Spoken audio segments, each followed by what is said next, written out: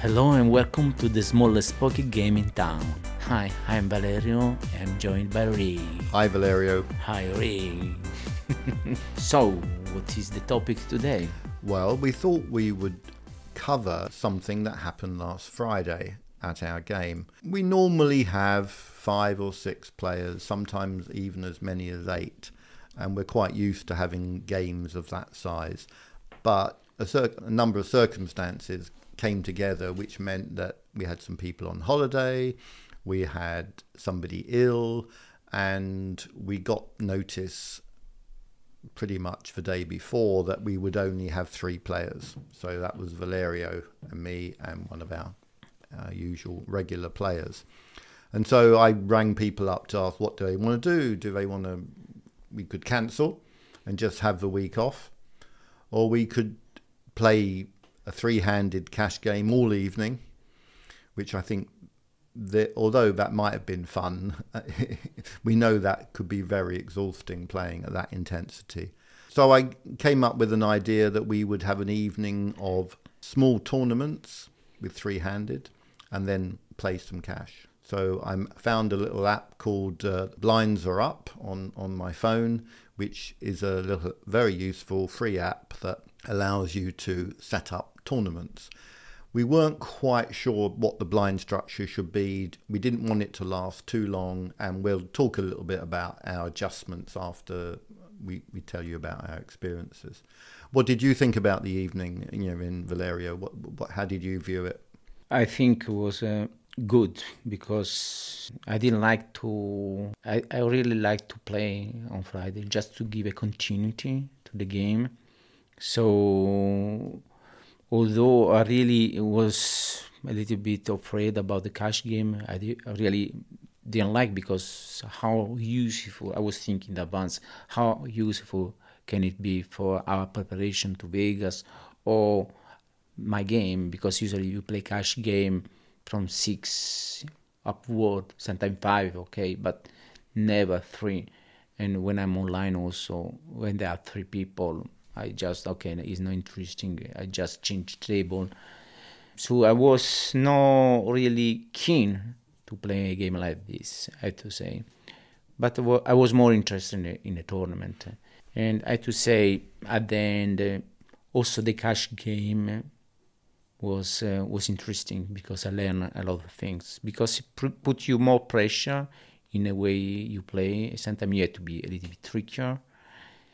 And so you have to be trickier in the 3 games because the blinds are going fast and furious. Then you are passive. You are going to lose a lot of blinds. It's no good. I mean, we are quite a fast, the 3 of us who are playing are very fluent in dealing and shuffling, and the hands go very quickly. I think the interesting thing you say about the tournament is, although it was only a 3-handed tournament, we were sort of simulating the idea of being in a bigger tournament and getting down to the last 3 where the big prize is really for winning it. So we did it that the winner took everything, but the stakes were very small and we were experimenting a bit. I think that was the thing. It was an experiment. Yeah, I think it was very good, and I really like to do it more. When we are 3, why don't we do more? Because it's a good practice and it's a live game as well. We got something similar when you play online with the spin go stuff with 3. But this one was probably a little bit too slow, our game, because at the end, there was the first to be eliminated. It was like waiting, not too much, but we had just 3 games, and watching the game, I think it's quite boring at the end. Yeah, well, we played 2 tournaments, and the first person to get eliminated took on dealing duties, didn't they? So they had to deal, and in the case of the first tournament, you got eliminated quite early on and the stacks were still reasonably deep, so you found yourself dealing quite a lot. And I suppose on average, what do you think, the tournaments lasted about 45 minutes, something like that? I think I was 25-30 minutes dealing cards. Yeah. And then it's quite And that's always been in our home game, we've had some players who like to play tournaments and have asked me, couldn't we start the game with the evening with a tournament? And I think if you're only playing like we do from like a 3-hour period, if you start the game with the evening with a tournament, some people are just not going to get many hands in. They're going to get eliminated early, and then they're going to get a bit bored. And I think the idea of a cash game is everybody's playing all the time. So I think if we were doing it again, I think we would tweak the settings so that maybe try to get it to last no more than about 30 minutes rather than 45. I was thinking the same, 30 minutes, fast and furious, maybe 25 minutes. Yeah, and we could probably... Just to get... Yeah. And we can get more tournaments. Just, finish. And then you get 4 or 5. Yeah. If it's half an hour, we can have in 2 hours 4. Yeah. I think that would be... And then 1 hour is going to be cash game. Yeah, because we said after we would have exactly 1 hour of playing cash, because that way we can give it our all, we can focus on it. It's going to be fast. It's going to be a high variance cash game. What thoughts did you have about playing the tournaments? I mean, I've played a lot of tournaments live and online and enjoy them. I think they give you a totally different experience to playing cash, but you come to it with some tournament experience, but mainly a cash game player. Yeah, I've been playing a lot of tournaments in the past online, and I really like them. The only thing is that they last is too long, and I cannot plan the day because I don't know when I'm going to finish. That's the only reason why I'm not playing now. But I think for me are more profitable in general tournaments, because you got to meet a lot of really weak players, especially at this level. You play tournaments with £1, £2, £3. That is easy. It's easy you going to take a prize, because a lot of people are hyper aggressive at the beginning. When they stack up very deep, what's the point? Then you wait for those people to get out. If the table get tight, then you can play a little bit poker until your stack get not deep enough. So I know a little bit of strategy. I like the tournaments. It's just the only reason is that they last too long. Playing spin and go, it looks like more gambling things. Then what's the point doing this? Because you really... But also spin and go, I see a lot of people are too aggressive at the beginning. You end up heads up very quickly because someone is too aggressive with the no premium hands, no. So I like tournaments, and I really enjoyed the session we had last Friday, and I think you showed that you play a lot of tournaments. You played correctly compared to me and the other player. I could see you knew what to do. I didn't start very well because I had the hand. I thought I could go in, but I was thinking still too much to the mechanic of the game. I realized, the strategy is that one. Then I think the second game I played correctly. Just sometimes the cards in the 3 ways. The last 3 players in the tournaments, a lot of is to do with luck, because you have to be aggressive. You are not aggressive, you are going to be drained out very quickly. So you have to take your chances, and this is more important to play solid passively, because you are going to lose the game. You play like that. Yeah, you can't you have to you can't play like a cash game where there's infinite time. And we had the blinds going up every 10 minutes. And very quickly you're getting down to stack sizes of around 10 to 15 big blinds, and you simply have to almost certainly go all in or fold those hands. I mean, in the first tournament you got knocked out quite early on, and I had I doubled my chip stack. I had a big chip lead over my opponent, and he didn't react he was playing too passively and folding quite a lot. But that's he hasn't played a lot of tournaments, and that's the he thing. doesn't play And tournaments. I think you have to have a sort of I don't care attitude in tournaments a bit. Once it gets big, you accept that you're going to get lucky or unlucky, but you can't care too much. Yeah, I think also this I don't care because we play also the cash game was 3. The blinds were rotating very fast, and he should have also this kind of attitude in a 3-way, because as you go to you're going to lose money with your blinds. You can just fold waiting for your cards, premium cards or good cards to start, because say you're going to lose all your chips. You can afford. Yeah, I mean, moving on to the cash game, we set our blind structure up as we normally do. One in the small blind, 2 in the big blind, and we all started with 200 chips, so we had 100 big blinds. So we didn't change anything, and it was a £10 buy-in, just as we've always done. And initially, I kind of said to myself, "Oh, okay, so this is like everyone folds to me on the button when I'm on the button, and there's only the blinds to beat." And that's true in a way, but the thing about it is the blinds come round ever so quickly. And if you're compared to playing in a 6 or 7-handed game where you get a few hands where you probably fold, but you're not paying any blinds, here 2 out of 3 hands you have to pay the blinds.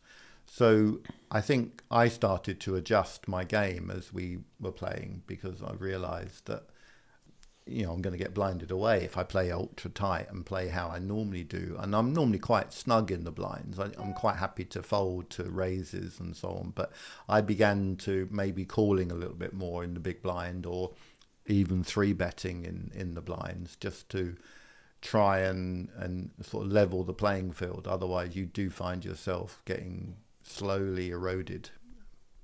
Yeah, I think what I didn't do that game, I didn't adapt, and I could see the consequences of that, because I was the loser in the night. I lost quite, not huge, but quite big compared to, I lost half my stack, and that's quite big for our game, especially considering we played just 1 hour. Yeah, I think the other thing you have to say, a bit like the tournaments, is we could have played on for another hour and you might have been the big winner. I mean, the variance is high, isn't it? You get a couple of big hands and that can just determine the outcome when you only play an hour. And in that hour, we probably played, I don't know, at least 40, 45 hands. We were quick. I know we were quick. Yeah. But even so, it's only 40, 45 hands. And if somebody gets a little bit of luck and is matched up against somebody who hasn't is got the second best hand, that might just determine the entire outcome of it. So I think there were some similarities between the two games, because we were in 3. They both were fast and furious. It required a lot of focus, concentration to play at the right time, be aggressive, be passive. Was not paying off, especially in the tournament. I think the other player was playing a little bit more passive in the cash game, but was a little bit trickier. So also to be a little bit tricky when you have 3 is important, because you are going to be involved in a lot of hands. We have 3. Then at least 1/3 of the hands you are going to be involved. You have to be involved. You cannot fold 10 hands and play just one hand. As you blinds are going to be eroded, and it's not good. It's no good strategy. And the other point I think is that you're going to play a lot of hands against the same opponent.